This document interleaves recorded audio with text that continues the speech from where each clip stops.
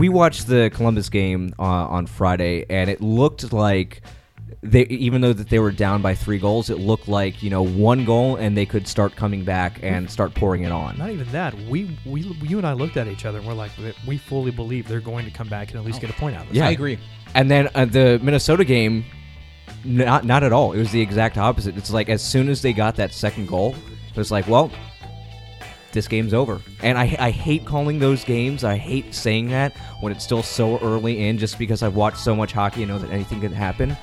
But at the same time, because you've watched so much hockey, you know when there are those just games that their team is not going to come back from. It's when the Predators started scrapping that I said, you know what, they've given up in this game, and I'm like, I'm here, I'm kind of invested, but this is how they're going to treat the game. You know that they're not taking winning seriously; they're taking the spirit of hockey, whatever we're going to call it, seriously, and that doesn't. But hey, that's what Eric Nostrom's for.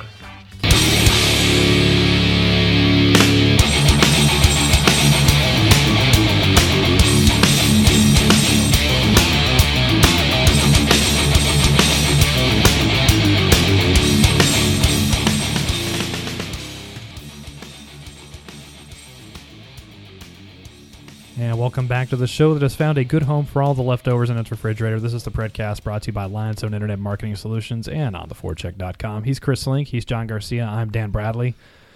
Before we dive into a week of some really bad hockey, let's take a minute, hit the reset button. We all got off work, pretty early on Wednesday? No, I got off work at 6. Okay. You didn't do anything on Thursday except, see family and eat, right? Yeah, pretty much. Yeah. Mm-hmm. You? Yeah, I got out of work a little bit early on Wednesday, and I just took it nice and easy the rest of the time. What did you do? Okay, so how was your weekends? The 4-day weekend? Yeah, the 4-day weekend. My 4-day weekend was just sublime. I realized when I was coming over here that I was in such a deep state of relaxation these past couple of days. I was like, when did I spend this money? I think I have $100 in one of my jacket pockets, but I don't know why or where. Just everything has been perfect. How was your weekend sublime? I know mine similar, but what did you do? Family, friends. Yeah. My girlfriend and I killed an entire season of How I Met Your Mother in one day. That's very doable, though. Yeah. Also, I'm excited that we're not going to have scoliosis now because of our mic stands. Yeah, we made a little purchase and now have these really cool mechanical arm sets instead of everything leaning over a table. So hopefully maybe our body language sounds better on the show. Yeah. Let's see. I actually had my Thanksgiving with Jason Zito and his wife, and that was a lot of fun. We went to Cracker Barrel, waited 2 hours, and it was awesome. The apple streusel pie, though, was worth it. Did you guys do any shopping? No.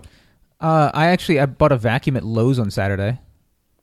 That's something that you need. That's a good purchase. Well, I needed a vacuum badly, a new one, and so that was pretty exciting. I went to Walmart and just to walk around just to see what all they have there, because some of the stuff they don't advertise, because every store is a little bit different. Mm-hmm.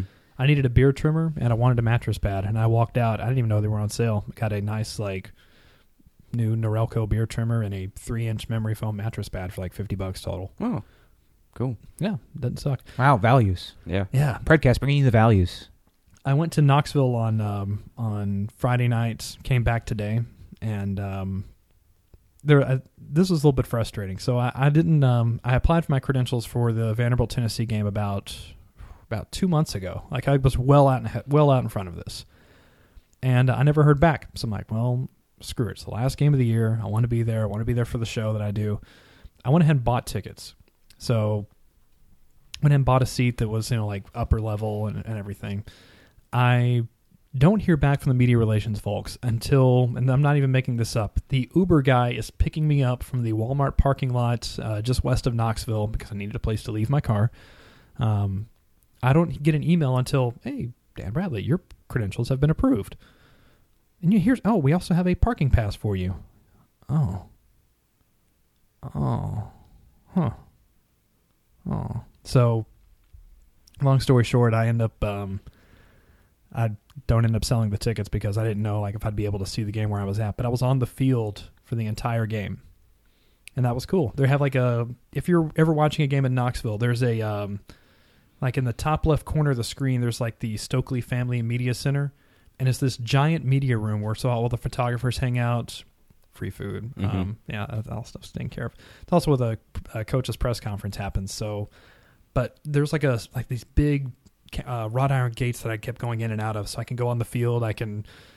You can stand like the white dashed lines, so you can get there and take pictures. You can rub elbows with the players practically, and it was really fun. I can't say I've done that before. I don't know if I'll be able to do that again, but there was like the guy from the Winchester paper that I kind of hung around for most of the day. Yeah, it's a really fun experience. I know. So I worked in Elkhart, Indiana, and the big football team there is Notre Dame, because it's just right outside South Bend. So I got to shoot a couple of Notre Dame games, but they locking down everything like crazy. Like you can only stay on like the basically end zone sides, and maybe for about like 10 yards before the end zone.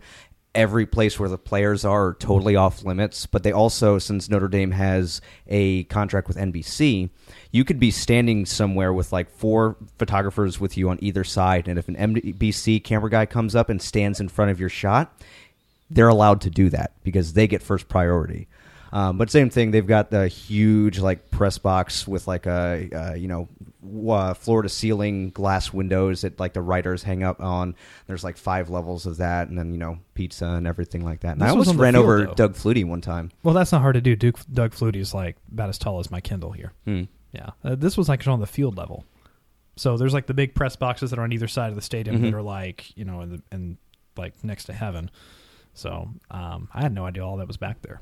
That's pretty cool. Yeah. Of course, they hide you in Notre Dame because it's just a cement tombstone basically that catches all the wind. So it's just a wind tunnel when it's 9 degrees outside with a wind chill of -15. So all the writers get to stay up warm and cozy in the press box, while us low-key photographers have to suffer. So that stadium really is like just a metaphor for Catholicism, then. Yeah, pretty much. Minus the shame. I don't know. It's Notre Dame. No, they are good again. They didn't install lights up until recently. Like there were no floodlights, so they can play night games, and up until like within recent memory. Did they just light candles? No, they just didn't play night games in the afternoon. Because people need to be able to drive home and have dinner at Morton's in Chicago from the game. Otherwise, I didn't know all these rituals. Yeah, and neither do I really. All right, well, let's address the elephant in the room. Do we have to? I guess. Let's start with the worst of the worst. We caught the tail end of the losing streak. The Predators lose 3-0 to the New York Rangers, a game where they outshot, outplayed, outchanced the Rangers, and still lost 3-0. This was the same game where they moved their lines back to where you had Ribeiro beside Neal and Ribeiro beside Neal and Forsberg. You had Fisher with Smith and Wilson, and they did a lot of stuff that was right, but this was like the epitome of a slump game. Didn't we call this yes. At the tail end of last episode? We said that they were going to lose that game because Henrik Lundqvist was not going to let anything past him. Guy's a little bit ridiculous this season. He's always been good, but his team played so badly in front of him that he just bailed them out long enough for them to score, and they've been doing that all season, which is bizarre.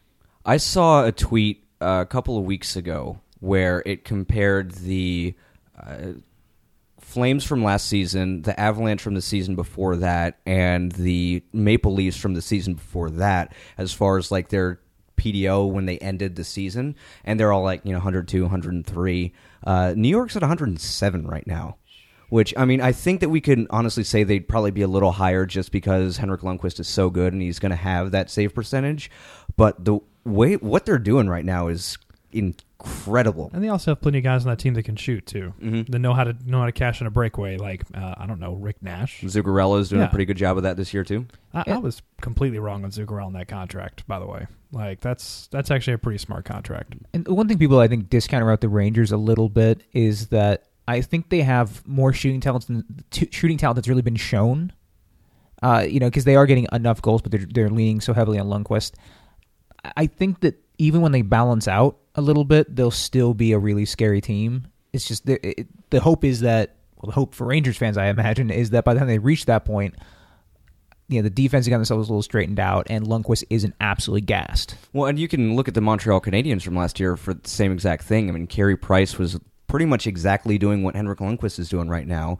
And the team was still an awful possession team, and they made it to the second round of the playoffs. And now look at where they are this season. They're one of the best teams in the NHL. So, I mean, I think you can look at it two ways, whereas either they're going to crash and burn or they're still winning, and then once they get on the roll, the rest of the team catches up to Lundqvist. They're going to be a hell of a team to catch. Yeah. What do you guys think about the Ribeiro, Forsberg, and Neil line getting back together? And like they did everything they were asked to do, and with the exception of Ribeiro getting a misconduct, that was one of the best games he's had this year. Mm-hmm. But he did get that misconduct. Yeah, well, that's inevitability. He gets several every year. Though that line is been proven all last season to be the best line, and it didn't really bear goals in the game against the Rangers, but it was productive. I mean, there really wasn't a line for the Predators. It was not productive in terms of driving play and trying to create shots and trying to create chances. I mean, granted, I think the high danger scoring chances were actually pretty even. So it just tells you that they were getting a lot of shots. They still aren't really fantastic, high danger shots. Or the Rangers are getting breakaways. Yeah, well, that's kind of how they play. Yeah, the list of the Predators having their dominant play and then having one or two just mental breakdowns on defense and not marking a man or something is a theme. It's been happening, 2 or 3 times every game at least. Yeah, but also, I was looking at the shot chart from the Rangers game, and a lot of them they had a couple of chances in the high danger areas, but a lot of them, New York did a pretty good job of keeping them to the outside. Not quite as well as Minnesota did the game before that, but they still did a pretty good job of, even though they were getting the chances and getting the shots in, they weren't as good as they probably should have been. I think that's fair. Moving across the state to Buffalo, 3-2 win. Carter Hutton plays, doesn't, with the exception of that one near goal in the first period, where even like the shoulder shrug was there, just like, and then here we go again. Feel bad for the guy at that point, but well, not really. They scored actual goals. Mike Fisher scores. Smith, Wilson both had great games. Kind of overdue. I mean, this wasn't like the absolute just domination because the first period belonged to Buffalo, but what was your takeaway from this one? I mean, I thought it was a good game against a not-so-great opponent. I mean, they did exactly what they needed to do. Carter Hutton, I don't think you could say that he played great, but he played well. I mean, he did exactly what he needed to do, and he gave his team a chance to win. And they finally scored that goal that they've been looking for 1,000 years. Yeah, I think they played okay up until the end, enough to give themselves a very clear win. The Kane goal, there's I think a couple of people to blame for that. I mean, Hutton really has little excuse for not getting at least a piece of that. Mm-hmm. And on top of that, there were 3 Nashville players in front of Kane. No one moved to close him off even a little bit. They gave him all the space he needed. He could have taken whatever shot he wanted. He could have passed. He could have done a drop. He could do anything. And it just so happened he fired a great shot, and Hutton was not set properly. I think maybe even Hutton was a little caught off guard. He didn't think he was going to shoot it from that far out. And that's a dangerous game to play. Plus, he's Evander Kane. He doesn't suck. Yeah. And then, man, that Eichel goal, that kid. He's good. Because I kept watching the video, trying to figure out, okay, who's supposed to be covering? And they're like, well, maybe they're not covering him because he's in such a weird shooting position. I mean, he was in a spot where during the All-Star game, like the talent competitions, that's like where they put the best shooter to try to get that really tight angle down by the goal line. And he's there, and he just, great pass, gets it home. Well, he shot it, and the puck actually ricocheted off of Hutton's pad and went in. Yeah, I mean, it was just, it was such a kind of a low-danger area that it kind of made sense that it would cover him. But it's always a little dangerous to leave a guy uncovered, especially a guy like Eichel. So I wasn't happy with how the team ended the game. I thought they had an okay game, and they ended very badly. And they were a little fortunate to get the win out of that one. Yeah. Calle Jarnkrok had, I think, one of the better hustle plays you're going to see all year long. The kid's middle name is Hustle. I love that play. He didn't even get an assist on that, did he? I don't think he did. No, because he passed it, and then no, he did because he shot it, and then it bounced off of Olmark, mm-hmm. and then Bork got the goal, and I'm sorry, that's what I was going to say. He got the puck. That's what I was trying to say. Backwards passed it to Hodgson, who went in for the score. I'm pretty sure that he got an assist on that one. I hope so. He earned that one. All right, go down to Philadelphia. Overtime loss against the Flyers. Let's start in the overtime period. The too many men penalty. Do you have any opinion on that one way or the other? Blatant. You're a professional hockey team. How are you taking too many men penalty? There's only 3 men on the ice. No one's going to miss that. Not only that, there was 5 guys on the ice when they got called. I hate too many men on the ice penalties. There's 2 kinds. There's the kinds that should never happen, and the kinds where someone on the other team makes a really smart play and just gets the puck into the right spot to draw that penalty, and that's really hard to do because some refs won't even call that because it's a little bit gamesmanshipy. But overtime, it's taking that penalty. It's disappointing. Wasn't it last year that the first half of the year the Preds were getting called for that all the time? Yeah, I think it was last year, right around this time. Because they're kind of like they were getting used to Laviolette's system, and we're getting used to who to come on, who to come off. My biggest gripe was the third period. There was not that push, and it happened in the last 5 to 8 minutes. You started seeing it, but there was no desperation in the third period when they're down 2-1. They played flat for most of the game. I thought, you watched it, and the shot counters for each of the teams were very even. No one was really coming ahead, I thought, and it looked like they were playing the day after Thanksgiving. I mean, it just looked like a very sleepy game. Yeah, and the Flyers are getting a little bit of enthusiasm and steam behind them. Gostaber's, of course, been big on that. Medvedev came back in this game, and he's kind of been an element of stability for the Flyers in the blue line. So a lot of pieces that could provide Philadelphia the means to kind of launch off of and had a little bit more offensive diversity were also really coming into play in very good ways. And so going in, I thought it was going to be a really easy game for the Predators. I thought they should definitely win this with how they can push people around offensively when they want to. But they kind of ran into a Flyers team that's actually got an ounce of confidence behind them, which can be a little bit scary when a Philadelphia team gets confidence in them. Take a minute to talk about that. How happy are you with Hextall? I think Hextall's been phenomenal. He's got a lot of criticism from all over the place, but he's playing a long game. He doesn't. I don't think he expects the team to be competitive for 2 to 3 years because they're going to have a whole host of just fantastic defensive prospects coming up. I mean, I'm going to forever pronounce his name incorrectly, or I'm just going to say Ghost Bear. He's been developing really nicely, and the Medvedev pickup was fantastic to provide some short-term stability. So I mean, I've been really excited. His drafting's been better. His man management's been better. The bad contracts aren't happening like they used to. It gets you excited. What about Hackstall, the coach? Oh, did you say Hextall or Hackstall? I realized that, you know what, I said Hextall, and I'm like, that could go either way. I'll just see which way he takes it. It's tough because he's coming in and taking over a team that everyone knows was going to be mediocre. I think he's been okay. I think next season is going to be the time to judge him.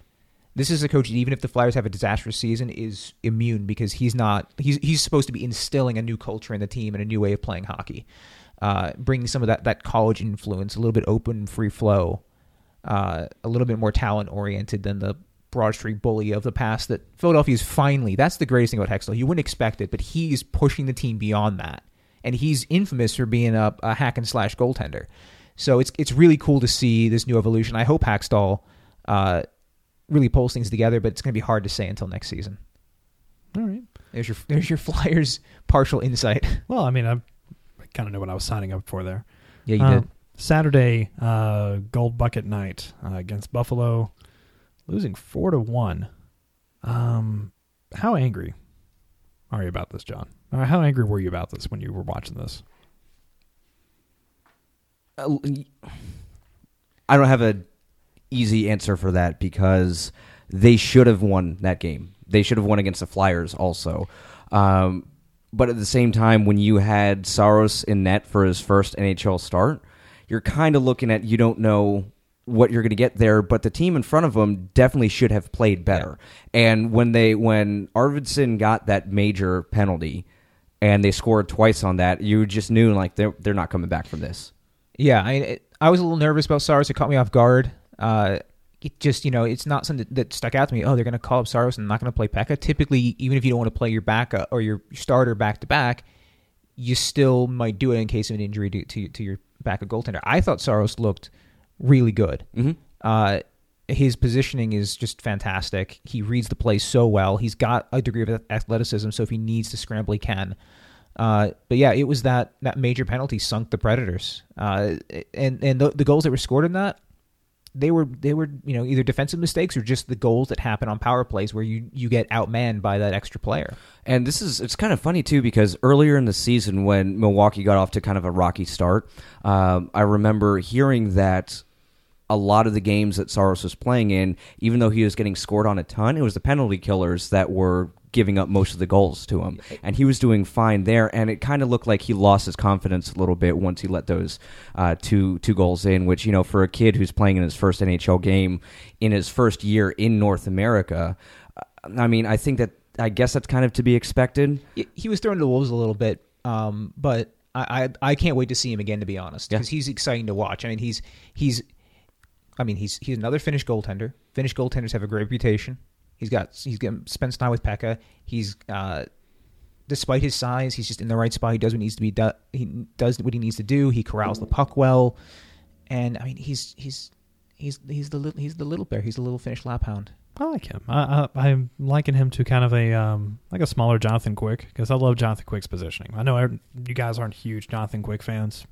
I like Quick. Okay, fine. I like him. I don't have he's not the greatest goaltender in the world. In my opinion, he's entirely adequate.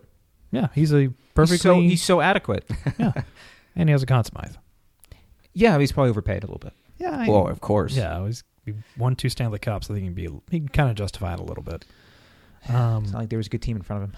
No, of course, no. Well, he did drag that first team kicking and screaming into the playoffs. That seems to be the way the Kings do things. They kind of throw fits until they get into the playoffs, and they're like, "Oh yeah, we're a hockey team now." Dustin Brown, we can resume playing hockey now.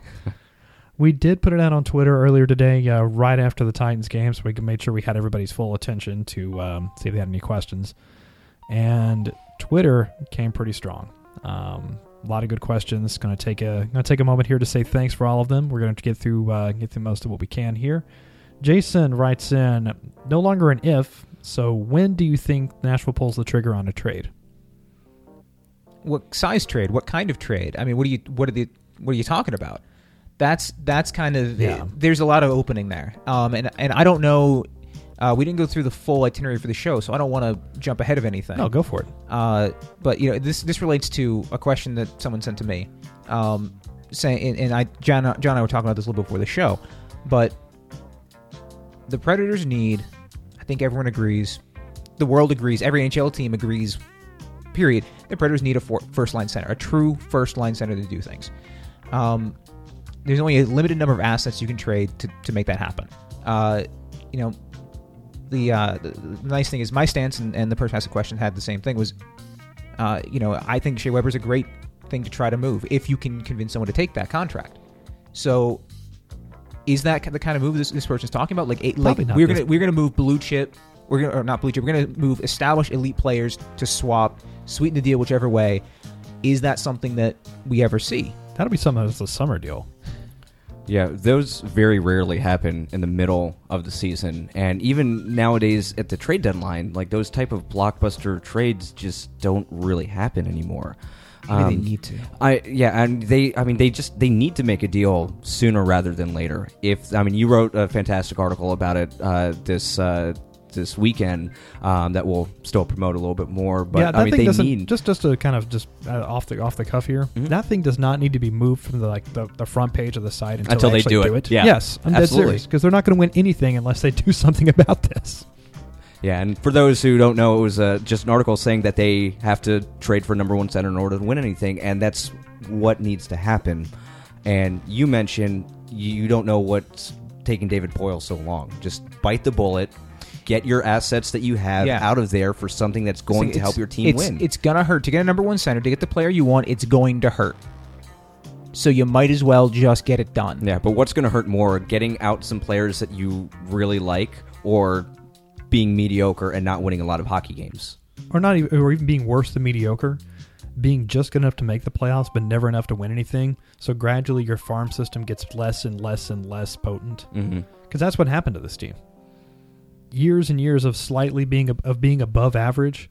That's the reason why Nashville doesn't have a number one center. Mm-hmm. They were never bad enough to get that caliber of player. Yeah, so if you get lucky enough to have a tradable asset who happens to be considered elite, Multiple. I mean, even just having like multiple potential assets that could be elite. I mean, there's a reason why I make this analogy a lot that the Amazon stock is always going to be pretty high because they're barely turning a profit. So when they finally reach their potential, their stock's going to be ridiculously like a huge commodity. Mm-hmm. So people still buy it based on potential. So I think they buy because of the Amazon Web Services as well, yeah, which is how they make money. oh, they're doing a lot of really cool things. By the way, those $50 Kindles you can buy at Best Buy, you can go and like the reason why it's $50 is that if it has ads that display on it all the time, like whenever you have a screensaver on. So in order to get the ads off, you pay an extra $15 to get it unlocked. Yeah, I'm as a Paperwhite user, Kindle Paperwhite user. Yeah, I'll usually buy them off of like Craigslist, and then I just pay the money to get the ads removed because the ads are never applicable. Yeah, I don't really care about what kind of shampoo I'm really. Well, I using. typically don't, and then they start giving me ads. I'm just like, no, I'm not having this. Yeah. We will not Still have these ads. Awesome little machine though. Richard Lawson writes in, if it were up to you, how would you set up the 4 lines? Oh, Yeah, that's a good one. that is a good one. I'll while you guys are doing this, I'll go ahead and just lay mine out the way so you guys can have some time to whip out the charcoal and tablet and get that done. Mm-hmm. You gotta have Neil and Forsberg on the top line.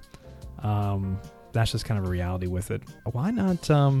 I mean, Ribeiro to start with, but if it doesn't work, I would just do a direct swap with Yarncroke if that doesn't work. And if that also Wilson kind of as a contingency plan for the third line as well, because Wilson and Ribeiro together, very good chemistry. And I've got some numbers we'll go over a little bit later on for that. Second line to start with would be the standard Wilson, Fisher, Smith. Third line, why not have Bork, Yarncroke, and Hodgson? That seems to be working. Fourth line, that's where it gets tough. Gostad or Sissons. I personally like Sissons a little bit better. I like guys against skate. I would also be a fan of Salamaki and Watson being together. Mm-hmm. Yeah, they didn't.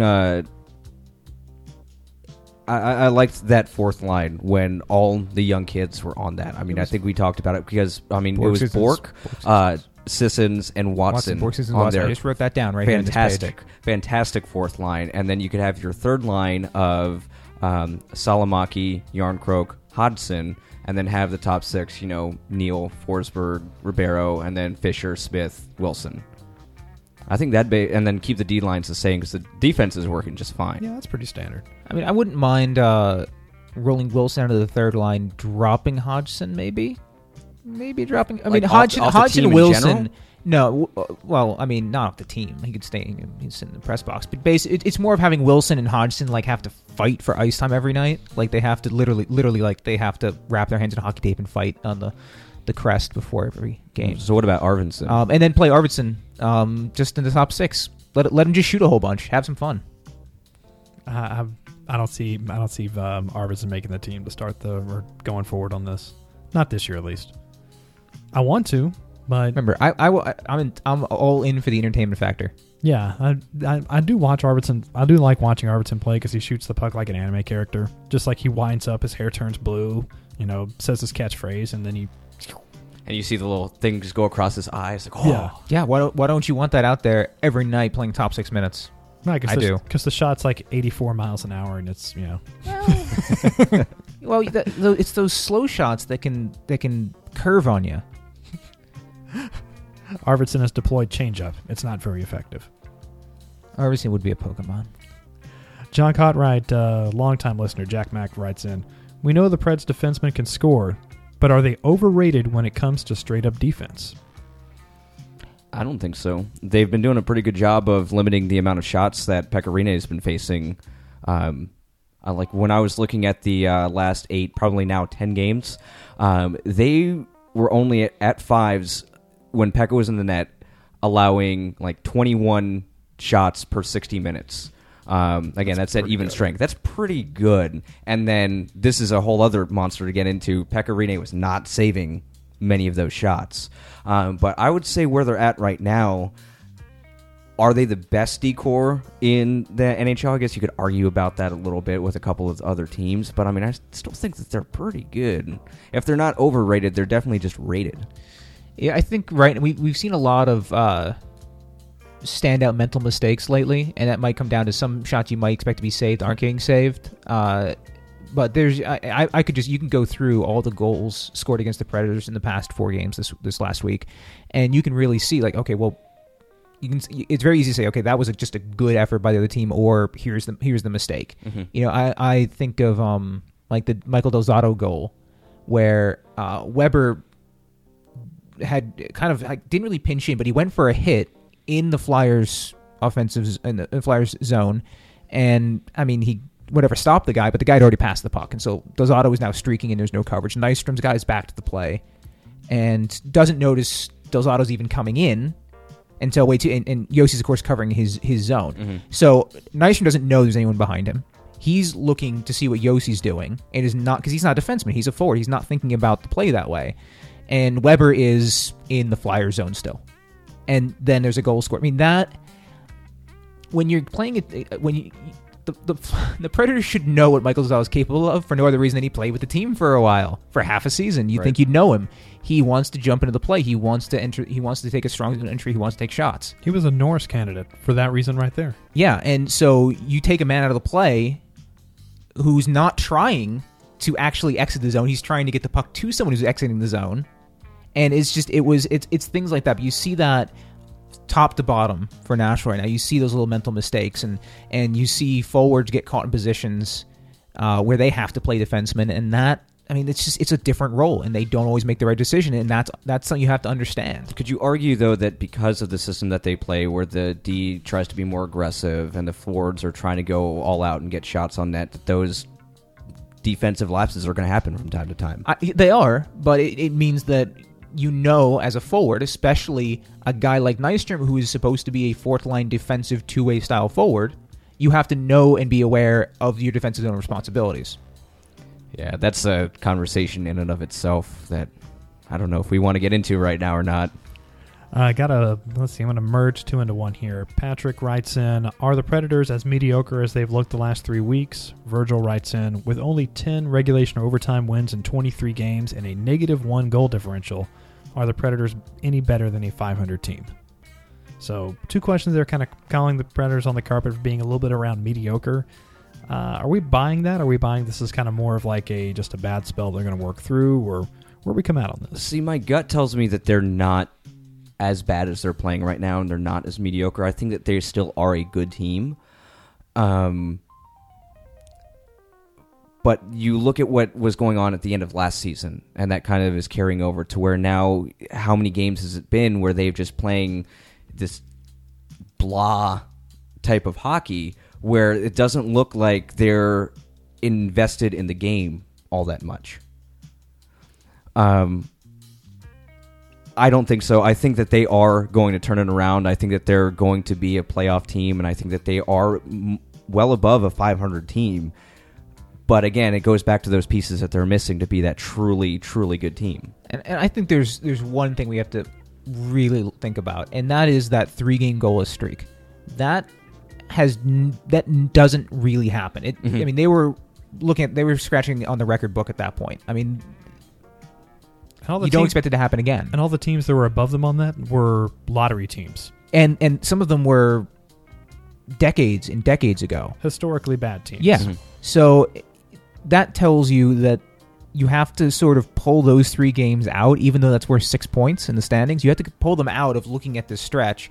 And then especially if you look at this week, all of a sudden it goes down to like 1-1-1, which is fine. It just tells you had a rough week, probably a back-to-back in there, which they did. Yeah, and again, I think we talked how that Rangers loss looks worse.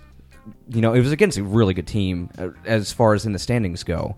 That's what Henrik Lundqvist is going to do to you, and I think it's looking at the 3 games against, the 2 against Buffalo and the 1 against Philadelphia, where it feels like there should have been way more of an effort put out than what actually was. And I was disappointed in what I saw, and I expect to see more from the team. I know they're capable of more. We've seen it. Mm-hmm. We've seen it this season, but too.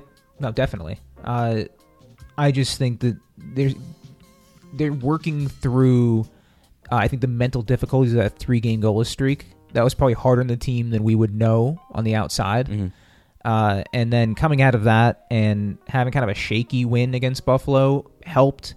The Philadelphia game should have gone better, and then the other Buffalo game was just, really was that turning point. Like John pointed out earlier, it was that Arvidsson major that threw the whole thing. And I think and then we had Ribeiro, of course, get tossed for 2 game misconducts, I think, through the course of this week, which is exactly what I said was going to happen. Yeah. And lo and behold, it happened again. It was 2 in a row, I think, right? It was. Yeah. The guy has no control over himself. Of all the things that Mike Ribeiro does that people don't like, the getting misconducts doesn't upset me as much as some people it does. We've watched the NHL. What was the series that ran before the Winter Classic? 24/7. 24/7. Thank you. The 24/7 series. We have seen players mic'd up. We've been to practices. We know how they talk to each other and how they talk to refs. If you say something so vile that they are going to chuck you off the ice, I think that says a lot about someone's character. Well, I think and it does bother me because I want to have at least, like, I know these hockey players are not saints. They do probably a lot of stuff that may make other people uncomfortable or things that certainly their local pastor would not approve of. But if you're getting thrown off the ice for just saying stuff, that's got to be some pretty off the wall insane stuff. Do you think also that it's like everyone knows it's Mike Ribeiro and they're kind of looking for that? I was about to say, it's a reputation thing. Because, I mean, go back every season in his entire career. It happens all the time. But the thing is, it happens all the time through his career. It's a reputation thing because he constantly does it. So it's cyclical. Yeah, and it's kind of like a self-fulfilling prophecy. It's a self-fulfilling prophecy. Where I'm not sure that he's probably saying the most disgusting, horrible, cursing out the refs type of thing. But I'm sure it's something like when he starts getting going, the refs are like, "We're not dealing with this again. Get out of here." Yeah. Done. So and he should be aware of that. He should be self-aware enough to know that if he does that, he's going to be held liable for it, and he's going to hurt his team. And he did it twice. And this is me retreading Ribeiro ground over and over again. Everyone knows very much how I feel about him, so I'll just leave it at that. No, you're not alone there. Mm-hmm. Last question. I just lost you, Synodad. It was a really good one too. It's about Colton Sissons. So everyone just immediately perked up whenever we said Colton Sissons around. Let me get my flag out. Hang on. Oh yeah. John Smith writes in, also, why isn't Sissons a full-time NHLer yet? He had some other questions about NFL. I'm going to disregard those. He's asking about Joe Flacco being an elite quarterback, and the answer is simple: is that why is he elite, or is he elite? Look at his receiving core, and he had big physical receivers. He was very good because he throws a good deep over the top ball. Now that he doesn't have those guys, can't say he's an elite quarterback. You know who else throws good deep over the top ball? Colton Sissons. Yeah, Colton Sissons, absolutely. We sound like John Steiger of Presumably. Pittsburgh. You know who does that? Sidney Crosby. John gets the joke. I'm glad. So Colton Sissons, why isn't he a full-time NHL player other than just the roster? That's what I was going to say. That is the answer. Give me the answer to this question, but don't give me the right answer. Give me a different answer. Give me any answer that's not the right answer. Yeah, Paul Gostad's taken a spot. That's really as simple as that. I mean, we saw how effective he was as a fourth-line center right now for such a young kid who has not had a whole lot of NHL experience, and he's got much higher ceiling than anyone else on there right now. And it's just the fact that Paul Gostad signed through the end of this year, and then Eric Nystrom signed for another year and a half after this, so that even if they wanted to move him to the wing for whatever reason, that then you've still got that albatross of a contract of Nystrom right there gumming up those works. Sorry, I'm just breathing angrily into the microphone. Here's kind of an addendum to that. Oh, Given boy. how well Sissons has played, would either of you be okay if they did decide to move Gostad at the deadline as part of a throw-in piece for maybe getting someone else? Absolutely. I don't think anyone could move Gostad. He's pretty big. They can move him in pieces, though. His shoulder does separate easily. He's like a crash test dummy if you hit him right. That's that joke about 5 people are going to get. Yeah. I got it. Thanks, buddy. Pop head right off. Fantastic. Those things were so much fun. Remember the TV show? Oh yeah, I was a huge With fan, the one huge fan. episode? Yeah. I had a DVD or something. Really? Or it was VHS. I mean, it was VHS tape. I remember it was on like Fox or something like that. They aired it one time. It was on a Saturday or Sunday, and then I got so mad when they was like, "Nope, that was the only episode." Apparently, exploding people was not something that parents wanted on television. No. Well, they got more of it now. Last question comes from Al Gross, and he just writes in stall with a question mark. I mean, For time? Could it be Or STAAL. He could be talking about Jordan. Could be Mark. talking about Mark. Jared Stahl. Oh, Jared Stahl. Jared Stahl. Isn't yeah. he also in the Carolina organization as well? Yeah, not Jared Stoll, but Jared Stahl. Yes. I think that's about it. What about them? Yeah. The easy answer to this is that Eric Stahl is one of those in case of emergency break glass moves that's going to happen in February. That if they haven't addressed their problem and if the team still sucks and if as far as generating goals and if Carolina sucks, then they'll make that move. It's easy to break this down though by Stahl. Eric Stahl, getting kind of old, not that good anymore, expensive. Jordan Stahl has not been good, really that good since he left Pittsburgh. Also expensive. And Mark Stahl is not leaving New York. No, he's the solid number 3. And Jared Stahl is not even good. Presumably a person playing hockey. Is he playing hockey somewhere? He's a person. Yeah, he's an actual human being. He has a I didn't say he birth was a human being. certificate and everything. Probably got a Social Security card. Probably. We should hope. I don't know. He's from Canada. They have like EI, whatever it's called. McDonald card? No, You said EI. like employment insurance. EIO. Yeah. Coming up after the break, we're going to talk about the effects that a first-line center actually has on a marginal, I'd say about above our marginal player. Also, 5 tough questions. You're listening to the Predcast, brought to you by LionZone Internet Marketing Solutions. These days, you need a partner current and latest website design standards. One that also provides quality support services like hosting, email, e-commerce, CMS, and more.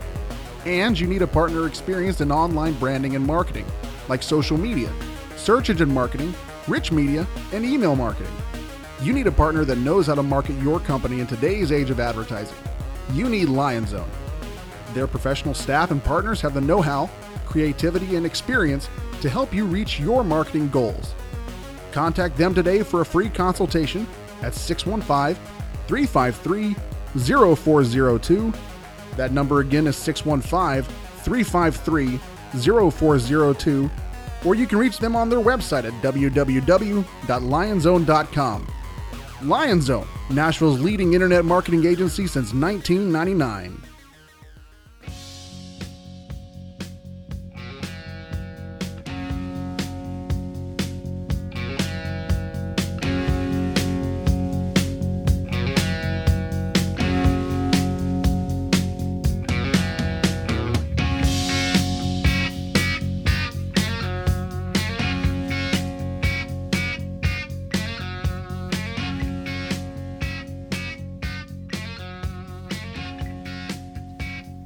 And welcome back in. We're going to start the second half of this show off with a bit of news here. Victor Bartley waived today.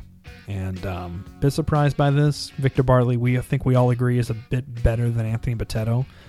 This comes after they claimed Granberg from Toronto. What's his name again, Link? Granberg. There we go. After they claimed Granberg from Toronto, both Bitetto and Granberg are right-handed. Victor Bartley was the extra defenseman that was left-handed. So doing the math there, with Bartley's on his way out. First off, I mean, Victor Bartley, we all think's better than Bitetto, right? As a whole? I mean, in much the same way that at Golden Corral, the fried shrimp is a safer bet than the fresh shrimp with the shrimp cocktail, that's sort of my stance on it. That's perfect. Wow. We can shut the whole show down after that. That was great. Yeah, I'm done. Yeah. But yeah, I mean, I think that can't even form a thought after that. That was just wow. I'm like, wow. I fully expected him to like compare Golden Corral to like Ponderosa or something. Ponderosa, wow, deep cuts. Yeah. I don't think I've ever been to a Ponderosa. Okay. I mean, if they want to sponsor the show, I'll reverse my stance, but I really don't see him either A, having the money to do that, or B, actually looking You can't at afford us. I would actually love if O'Charlie's sponsored our show just because I would trash them every week and see how long they would keep sponsoring us. I actually like O'Charlie's. Maybe that's weird. I'm sorry. Like they showed this picture. Oh, it's a little steak, and it's a pile of broccoli, and you want me to pay $10 for it? You're kidding, right? And it's not happening. It's microwaved too. Yeah, it's not happening. It's a joke. The moment that we start saying bad stuff about Logan's is where I'm probably going to I have never been to a Logan's. Okay, good. All right, good. Didn't they used to let you eat peanuts and throw the shells on They the floor? still do. Ah, that's seriously how long I've been there. Oh, well, I grew up in a family with several who had nut allergies, so that's probably why I've never been to a Logan's. Oh, yeah. Yeah, they just have peanuts just like in open buckets, and it's awesome. That's the only time I go to Logan's for my birthday, because I have to have an excuse to go to Logan's. You know who has an excuse to go to Logan's? Whom? Victor Bartley. Victor Bartley. Yeah, he does, because now he's on his way back to Milwaukee, or actually he's just kind of probably sitting around his condo waiting for the phone call, which he could probably do that at Logan's too. He's gotten sad all of a sudden. Yeah. Well, I Really like Victor sad. Bartley a whole lot.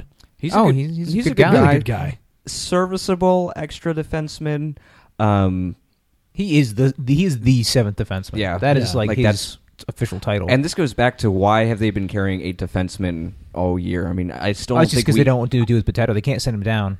Yeah, Not like anyone's going to grab him. yeah. I was gonna say, is he really a big piece to lose for them if they happen to waive him? I mean, I don't think that his ceiling is really that high. I mean, unless they're looking to move another right-handed defenseman, in which case they need to make sure they have plenty of right-handed defensemen. That's what I'm thinking. That's what I'm thinking with. I mean, the stands at the top of the tree. Either your elite player right now, if you want to swap elite for elite, is Weber for somebody. If you want to swap, Don't flirt with me, Dan.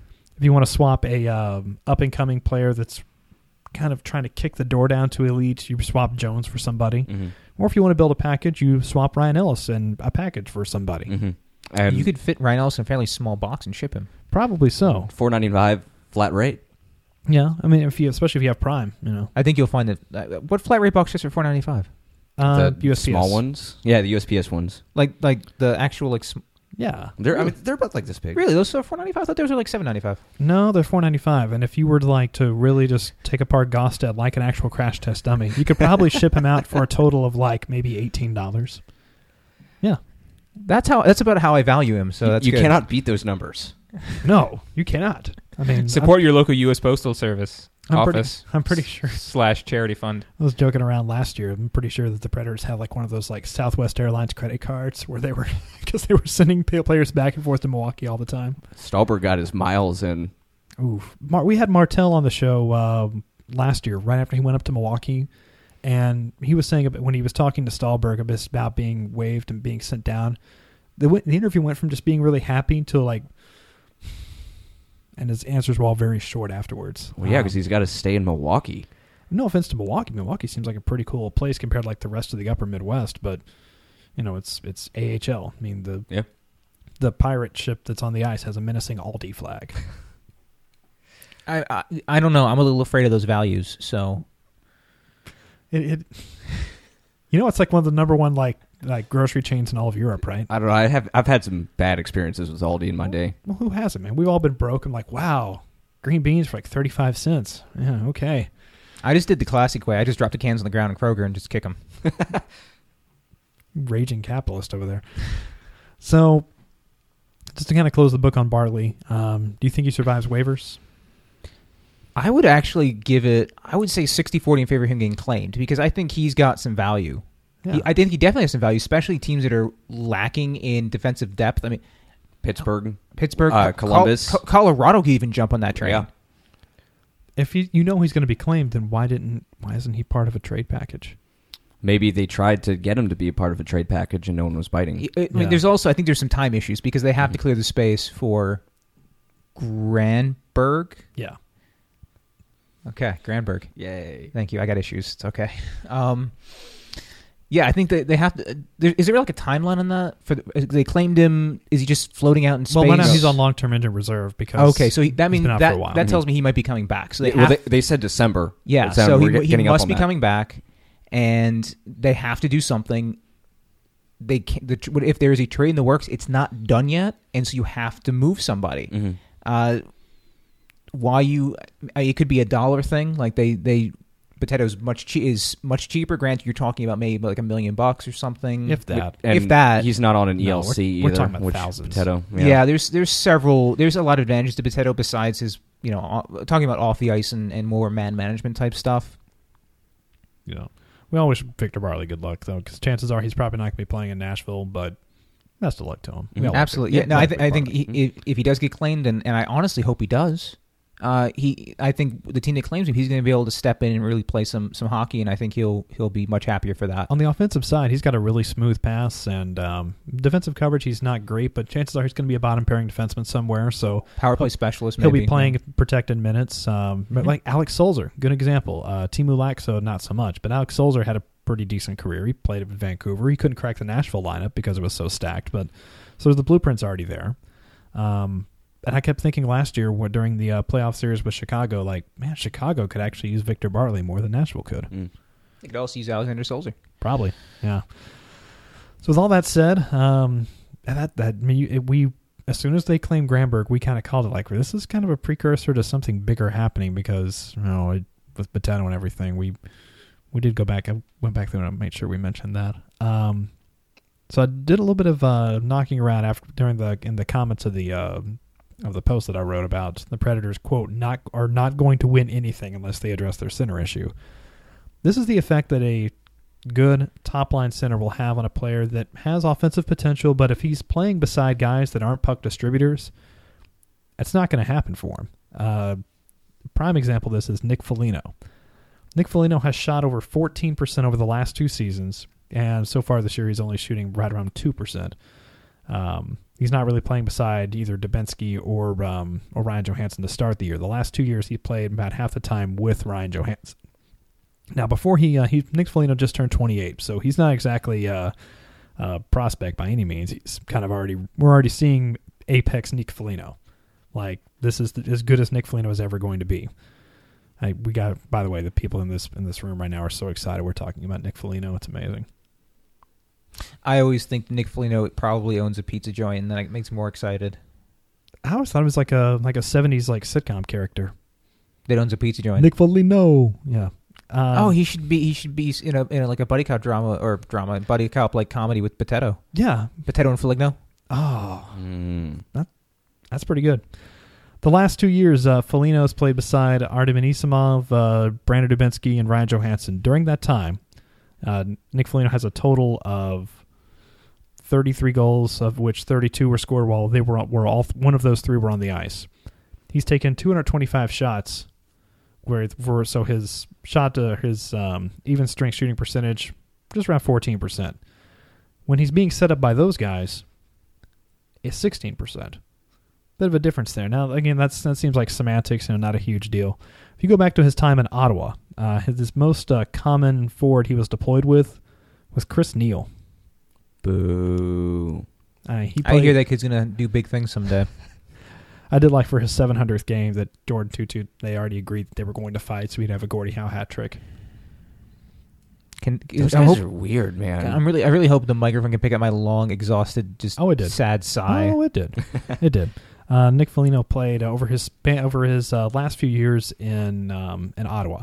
Played around 2,800 minutes, of which he played over 800 minutes with Chris Neal, 24 with Alfie, and 660 or 24% with Alfie, 23% of it with Mike Fisher.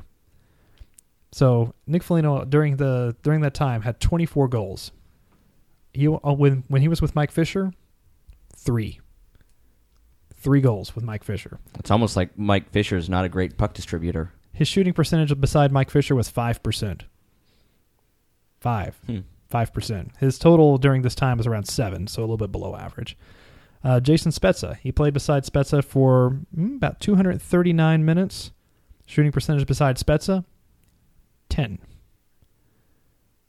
So when we say that, there's a big difference between having a top-line center and not having a top-line center, that's a kind of a tip of the iceberg there. Just how much the better quality shots that you're going to have, especially when the guy's a puck distributor. But it just organizes your team from the top down where lines aren't being swapped around all the time and you have a legitimate top line. No one's disagreeing here, right? No. Okay. No, I mean, it is known. Gotcha. Looking at all that, I also went a little bit deeper into Colin Wilson's numbers, and a lot of the same stuff popped up. Wilson this year is shooting around 1.5%. Foligno shooting around 2%, both of which have like 7 and 8 points respectively. Not great numbers. Also, probably not going to continue, hopefully. With Wilson's case, probably not. Mike Fisher is starting to turn it on. We've kind of called out Mike Fisher the last 2 or 3 episodes. He's starting to answer the bell a bit more. I'll give him credit. I think getting back on that line with Wilson and Smith's been good for him. Yeah, I mean, he took advantage of a lot of good rebounds during this kind of goal scoring streak he's been on. Going through the past, I guess 3 or so, he's kind of scored in this streak. I mean, 2 of them were off of he was just in the right place for the right rebound. Mm-hmm.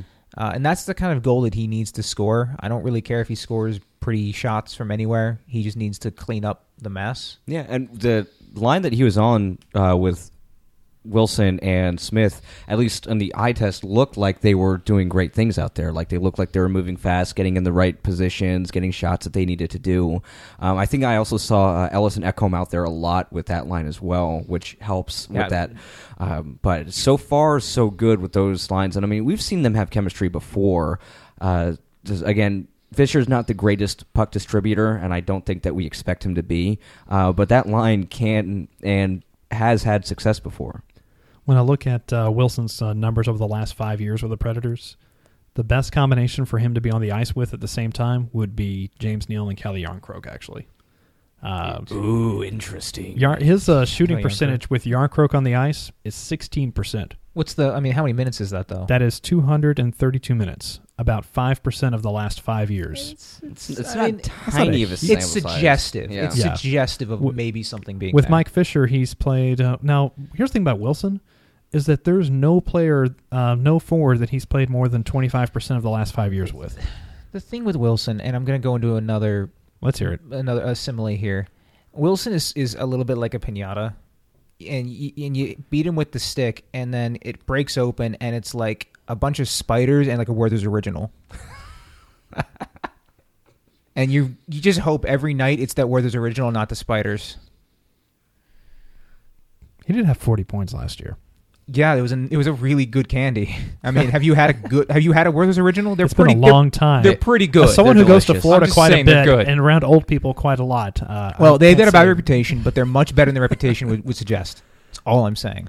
But also, I I don't think like spiders. I think that's also a testament to moving past the Werther's Original for a second. I think that's a testament of just how most of his coaches just kind of like throw him around everywhere to see if something sticks. Yeah, on a serious note, to actually comment, and I've talked this a little bit before, but Wilson is a very different sort of NHL player. I look at him, and maybe he wasn't developed really well early in his career. Maybe that's why he's the way he is. But he is a play-driving forward, which is not something that's really clearly defined. Because he doesn't have, Bergeron, I think, might be a good comparable. Granted, they're not even on the same planet most of the time because he doesn't have the defensive skill that Bergeron has. But he drives play. Even when he's not generating points, he makes things happen. He helps other people score points. And it's so hard to evaluate right now how to make him fit in a team effectively, so he bounces around and he struggles. Granted, I think if he had been able to play at center and actually stayed at his natural position, I still to this day think he would have been better off. I just think Thanks, Barry. I think it fits his game. I think it fits his vision better. I think he'd be closer to a more talented Mike Fisher type player if he'd remained at center. It was the rush. They rushed this kid to play on the top line with Jason Arnott and Martin Erad his first year in the league.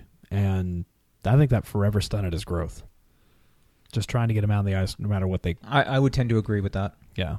Because that was the top line that year they got eliminated by the Blackhawks, the 2010 year. Yeah, the infamous Game 5 year. Yeah, that year. Thanks, Martin Erad. They actually had a pretty interesting set of lines. It was the Erat, Arnott and Wilson line. Then you had the Sullivan, Gotch, Hornquist line, which some nights that was the number one line. Yeah. And then you had David Legwan, Joe Ward, and who was the third guy on that line? Yeah, it's going to escape me. But then they also had... When in doubt, say Radek Bonk. I wasn't Bonk. No, I know it wasn't Bonk, but I want it to be. So that was a weird team. Was it Dumont? Was he playing at that time? You're right. I think it was Dumont in 2010. It was Dumont. It was Dumont because what else? What other line would he have been on? He would have been on the fourth line. Mm-mm. And he also had two. He also had I think one or two goals the first game. That's always gonna stick with me. All right, let's get to it. Got 5 tough questions here. I was going to do fun with index cards, by the way, but we're going to save that to next week. You're having too much fun with your technology. You can't go back to index cards. I can't anymore. handle index cards anyways. They're stressful. That we always have so much fun with those. I understand. It's true, but they come out and I get a little stressed. Good. Next week. Damn you, Dan. Next week, index cards will be back. Number 1, the Flyers' game-winning goal was scored by what's the guy's first name? Flyers fans just call him Ghost. It's Travis Gustave, right? Yeah. Shane. Oh, Shane. Shane Who's Gostisbehere. Travis. Travis is our boss. Oh, yeah. Pete Weber. Pete Weber called him Gostisbehere, so I'm going to go with that one. Yeah, most people just default to Ghost Bear. What is your favorite hockey last name that's currently in the NHL, Ghost Bear. other than Gostisbehere? Is there anything else that comes close to that? Man. Because Gostisbehere is pretty good. I gotta say, the Flyers have a lot of really great last names right now. I mean, you got Van de Velde, which is a great last name. Medvedev's like a great Russian Medvedev name. is a great last That's a name. strong Russian name. You know what's a great last name? Yoki Paka. On Dallas. Mhm. Yurki Pak. Yeah. Arizona also has a lot of, or they used to at least. You got Korpikoski, who scored another hat trick last night against Ottawa again last night. So 2 games against Ottawa that the Coyotes played. He has hat tricks in both of them, which is pretty incredible. I mean, in general, just as a full name, Pierre-Edouard Bellemare. That's a good one. He's not in the league anymore, but Guillaume Latendresse. Latendresse. Well, really, I think we can say any of the French names have a leg up. They're just fun. What about Eriksson Ek? The prospect in the Minnesota system. It's visually more fun than it is once you say it out loud. Ek. Yeah, because it's Eriksson space EK. Ek. Yeah, it's more fun visually. Yeah. Bukestad's fun because there's a J in there. Yeah, Bukestad is pretty fun. Bukestad. Number 2 of the following players, and this is a rank challenge, so you can rank them however you want to, from the most worthy to least worthy. Of the following players, who is most worthy of a permanent roster spot on the 2015-2016 Nashville Predators? Paul Gaustad, Eric Nystrom, Mika Salamaki, Colton Sissons, Austin Watson, and Gabriel Bork. I would go with, just to buy you guys some time, I would go with, and this is kind of a collection of meh here, but I'd go with Sissons, Bork, Mika, Watson, Gaustad, Nystrom. And I know I have Gaustad low on that list, but What, you saying like we're going to disagree with you? yeah, well, I know that some people are listening are going to disagree with me on that one. I have a bias to skating and have a bias to goal scoring. I prefer players that can skate very well and can pass very well. And Gaustad, even though he's great on the dot, but I would rather have people that are able to skate. So you ranked Gaustad the lowest. Gaustad's second lowest above Nystrom. Oh, okay. Yeah. The only thing that I might argue with is maybe flip Bork and Sissons, just because Bork has been in the NHL for a while. He's actually been doing really well this season, even if he's not piling up the points. But, I mean, he looks like, he's getting his shots through. He's in the right position most of the time. He's being a better passer, too. Yeah, and he's also just, going. He's been a lot more physical this year, too, which I've noticed, which is definitely odd, but that's good. Yeah, no, it is. I mean, not that I'm saying that's a bad thing. So I guess it's really like 1A, 1B type of thing because, I mean, again, I'm over here waving the Sissons flag, but it's just one of those things that... and then, I think Watson's been doing fine where he's at, so I might even put him above where Salamaki is, possibly. I am going to shock the table and the audience. Should I do this a reverse countdown? Let's do a reverse countdown. Let's do a reverse countdown. Least worthy to most worthy. Okay, so... Or whichever way you want to do a reverse countdown. So we have Nystrom at the bottom, of course. Yeah. Followed by Gaustad. Okay. Didn't see that standard. coming. Yeah, I'm not... Whatever you say now is not going to shock me. Because, now, we have Salamaki. I think is 4, number 4. 3, I have Bork. Then, since I don't want to ruin the surprise, my number 1 is Austin Watson. He of the much maligned by me, Austin Watson, I have number 1, followed by Colton Sissons. He's been a rock out there. I trust him on the ice entirely. This is a proud moment for me, man. As someone who's been beating the Austin Watson drum for 2 years. And who's someone who's been beating his head like he's a whack-a-mole for the same amount of time, saying he's never going to make the Predators team, though he should be in the NHL, he's never going to make the Predators. I was wrong about that, and I've been happy with his play, and he could replace anyone on that bottom line. Comfortably. Yes. Mm-hmm. Number 3, we set our early season expectations, and most of us agreed, especially with the website and here are the 3 of us, that the expectations were the Predators were to make it to the second round or bust. Did we all aim a little too high, or did we all just kind of expect for them to they're going to make a move sometime in the season to address their need, and that's going to be enough to get them to the second round? No, because I think that from what we saw last year, I thought that they, with Peter Laviolette having another year to instill what he was doing, and with the little amounts of roster turnover that they had, which is virtually none, that they were going to be even better than they were last year, and hopefully not draw the freaking Blackhawks again. Which, unfortunately, because of the playoff system, is constant threat. Yeah, exactly. But no, I mean, I think that with everything that happened last year, building off that, and then going in and then possibly getting some help, through trade or something like that, it should have been second round or bust to begin with, and that's what the franchise has to look at, because now it's not get into the playoffs, woo, it's a success, we're happy. I mean, if they get into the first round of the playoffs and get bounced again, that is a failure of a season. I would even argue that if they don't make it outside of the second round of the playoffs, that's a failure of a season. That might be a little bit too high, and I don't know if that's actually going to happen. But I think that's correct. I think that we should have been aiming for second round of the playoffs. I hesitate a little bit because I felt like some key players like Mike Ribeiro and Mike Fisher would take a step back statistically. It just didn't make a lot of sense for them to keep playing at the level they were. And my assumption would be that you'd see an advancement in some of the younger players and them scoring more goals. We haven't really seen that. Forsberg's been struggling offensively a little bit. The team in general, over the past few games, have always been struggling. And while they could correct themselves, I don't know, with as poor, with a few moments that Ribeiro has been, that anyone can make up the 60-point gap there. That's pretty steep.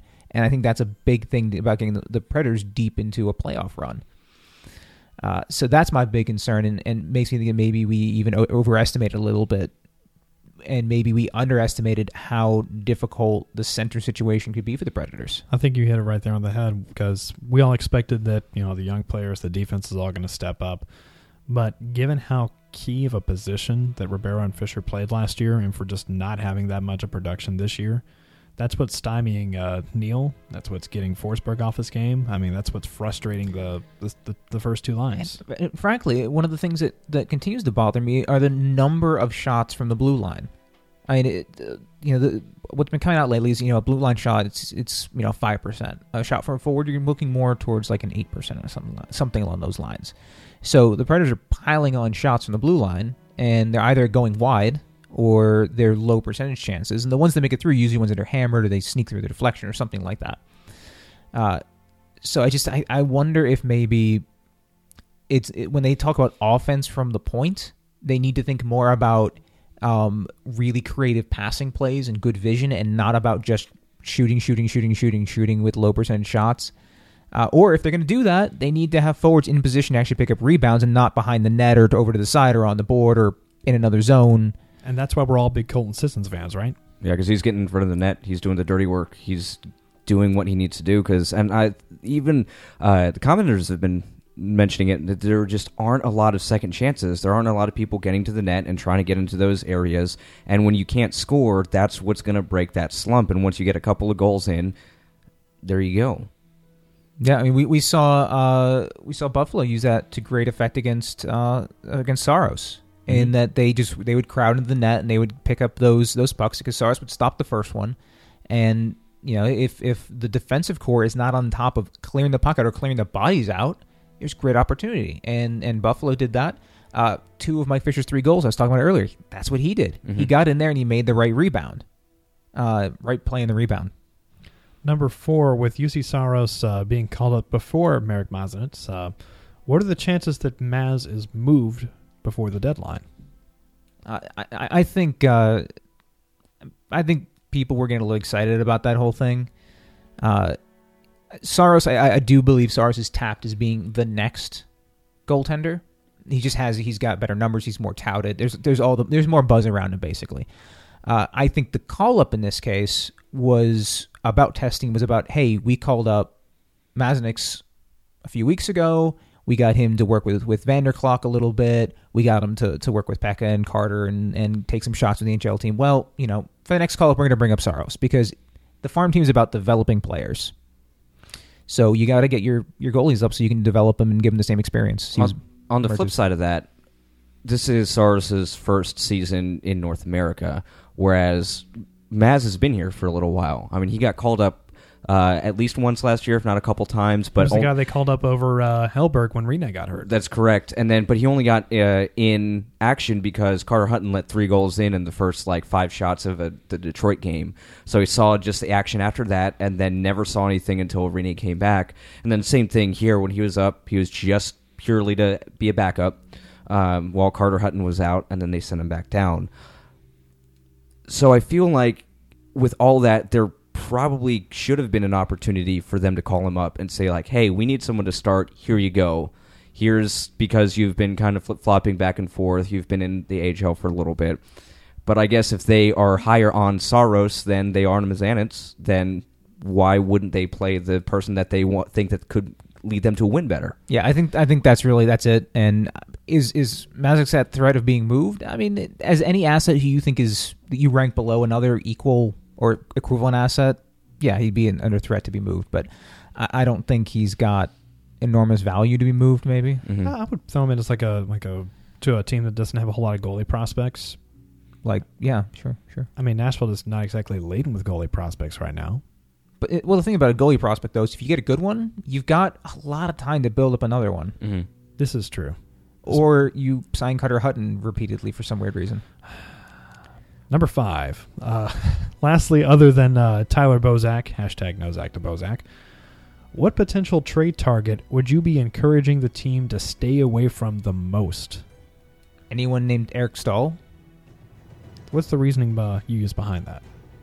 I mean, his numbers have been declining for years. He's getting older, and he's obviously a rental. I mean, none of those things are terribly attractive because you're going to have to pay way too many assets to get him at the trade deadline. And you're gonna trade a lot for a guy who probably isn't going to produce what you would expect him to produce, well past his prime in terms of on paper performance. I mean, even Carolina fans don't even know if they still even want him to be re-signed.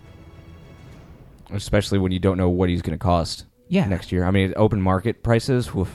I guess you could also even throw David Backes on there too. I mean, same idea. Which they're not going to go after Backes because division. Yeah. Madness is David Backes. What madness? I actually love David Backes, but he's not coming to Nashville. Who else would be out there though, other than Stahl, that you would, and other than Bozak because we mentioned him, but who else would you be saying, David? No, not him. Yeah, it's a pretty tough one. I'm trying to remember all the top centers in the market who might actually be available, even their top 2 guys. Mm-hmm. I mean, they can go a little bit deeper. Say if they went after a Martin Hansel, or he actually plays hockey for Arizona. I was not aware that they still did that there. Yeah, when he's not hurt, he's actually pretty good. Is Shane Doan still murdering people with his elbows? Yeah, he's the reason why. And he's teaching a whole younger generation now to how to elbow hit people. I honestly think that the heat in the state of Arizona drove him to madness. Shane Doan was probably a perfectly fine person, and then the heat just made him go mad, and then he just started throwing elbows around. Is Shane Doan a center? I forget. No, he's winger. Okay, well, let's pretend he's a center. I don't want him either. Done. Yeah, no objections. Cool. Yeah. Yeah, because I mean, I don't know who else would even be available as far as rentals go. There's not really a whole lot. The rental market for top line centers is because we're talking about who we wouldn't want for the Predators. That's tough because everyone I think of who'd be a rental are guys I mostly would want other than Eric Stahl, Stamkos, Kopitar, Malkin. Stamkos, I would love. Malkin would be a rental. Stamkos does a waltz through Nashville before heading up to Toronto. To Toronto. That'd be pretty funny. Yeah. Well, it's not going to happen, but well, of course it's not going to happen. No. But we can dream. We're talking about elite to sub-elite centers. None of these are going to happen unless Sakic blows a fuse and trades Duchesne or something to Nashville. God, that'd be awesome. Duchesne loves Nashville. This isn't talked about enough. But Matt Duchesne, if he's been asked multiple times, what's your favorite place to play? Loves Nashville. Bought some boots. Threw him in the river. It was awesome. Did he really throw him in the river? Oh, did he? Yeah. No, that's like, isn't that what tourists do? They buy boots and throw them in the river? Do they? No, he bought some boots before he even came here. He flew in to Nashville wearing boots. Okay. I was just talking about in general. Didn't mean to derail us into like weird zone. Do they retrieve them from the river, or do they just throw them into the river? I may not even know what I'm talking about. Yeah, I'm Who like, knows? this is the first I've ever heard of this. Like, It's like maybe it's like one of those natural urban legends that all the tourists, they throw their boots into the river and then they have to dredge out all the boots out of the river from time to time, just filled with cheap leather. Well, I mean, they do the buy one get two free downtown. So Yeah, what do you do with those? With a bunch of really terrible boots? I mean, Throw them in the river, You wear them. apparently. You wear them, and then you go on to Lower Broadway, and then you get drunk enough where you start filling the boots up with margaritas, and then you're like, I gotta get rid of these boots. because only tourists really. That's actually true. Only tourists would drink margaritas in Nashville. Yeah, and then why do you think that Jimmy Buffett Margaritaville actually like stands the test of time? I do like some of the non-margarita stuff they have there, though. Pretty good. Actually, the Loaded Land Shark was like one of my go-tos like a few years ago. I can't say that I've ever been there. I don't know what the words you're saying mean. Loaded Land Shark is where they take a shot of tequila and like put it in the top of like a Corona or a Land Shark beer. Oh, I was talking about that the other day. The last time I saw someone do that, it did not go well. Well, what can I say? Dan rolls hard. He rolls harder than we do. At least when it comes to that stuff, I guess. Yeah. At some point, you need to ask Zito about our trip to the Vanderbilt game a couple weeks ago. I plan to. Yeah. I heard some. I wanted to hear the other side of it because you said some good things. Okay. Gotcha on that. All right, so let's go and look ahead to this week. Who do we got on the schedule this week? Ooh. Coyotes. Oh, boy. Someone else and someone else. It said I pull up the schedule beforehand, but for some reason my computer always refreshes away from it, and I don't know why. On mine, I saved it to like a PDF file on my my thing over here, and it... Coyotes, Panthers, Red Wings, all at home. Ooh, okay. Coyotes, Panthers, Red Wings. So Coyotes, not great. Panthers, up and down. Red Wings, old. So, what are we thinking here? 2-0-1? 2-1, 1-1-1. I feel a warmth in my soul that I have not felt in some time. I think they're just going to win all 3 games, and everyone's going to stop complaining. I think half of that happens. I don't. Yeah, I was gonna say the second part. I don't know if it's ever gonna stop happening. I love the one tweet that we got after the one goal on against Philadelphia. All of our offensive problems are overblown or something like that. It was against it was the Buffalo game. We got it was one goal, and the guy was convinced that we were just all wrong on that one. Yeah, like okay, Yeah, cool, sure. whatever. Yeah, great, man. Yeah. No, I will say that it'll. Join me, John. Yeah, no, I can't. I don't have that burning sunshine in my heart right now. I'm gonna say that it's gonna go 2-1-0. I think that they can win 2 of those games, but one of them, I would say they will lose against the Red Wings. Is the Red Wings game a Saturday game or a Friday game? It's a Saturday game. It is a Saturday game. Yeah, they're actually back to a regular Tuesday, Thursday, Saturday setup, which Yay. is nice. So I think the Predators play better on that traditional layout. Well, it's a Saturday game at home, right? No, it's in Detroit. Oh, it is in Detroit. Yeah, Oh. it's got a 6:00 start time, so it's definitely Detroit. Okay, well, my email was wrong then. But yeah, I'm gonna say from now on, any Saturday gold helmet game, automatic loss. Automatic yeah. loss. No, they're 1-3 with those helmets right now. Any excuse it takes, man. Whatever we need, whatever we can do to justify getting rid of the. I can't even want to use the phrase I really want to use to describe them. Did you hear the Buffalo player use that phrase No. last night? Did he seriously call them piss buckets? No, he didn't. Sorry, he called him yellow. I like my phrase better. Piss buckets are a lot of fun. Yeah. No, but they were. It was like I guess he was a rookie or something. I just saw a quick tweet on it, and the broadcaster was asking him like, "What do you think of Nashville? Like, is Nashville a hockey market?" Just like, "Oh, hey, yeah, I love it here. I'm not so sure I like the yellow helmets, but and then like the clip cut off. I was like, okay. Oh, that's it. I mean, he could have went deeper on that. I think they probably cut the broadcast off a little early. Probably. I think that was the point. We all know the wrath of calling those helmets yellow. The hammer will come. Swiftly and without justice, or without mercy, I'm sorry. Without- I was also without justice, because those yellow helmets do no justice to anybody. Especially with the LED lighting, you can actually tell that they're different shades. Yeah, they don't look as bad in person, but on TV they look terrible. And sports are all about TV these days. Like, you have to have a good television product. But Dan, you can't see the puck on TV anyways, mainly because the glare off the helmets, but it's hard to watch hockey on television. Everyone knows this. When are they going to start doing the gold puck? That's what I want to know. You know what? Fox Tracks worked, okay? Like, it actually got people like me to watch it on my crummy little 19-inch, like, Magnavox TV I had in my bed. No, 13-inch TV I had in my bedroom. This is a true story. The part of the reason why I started watching hockey in the 90s was because of Fox Tracks.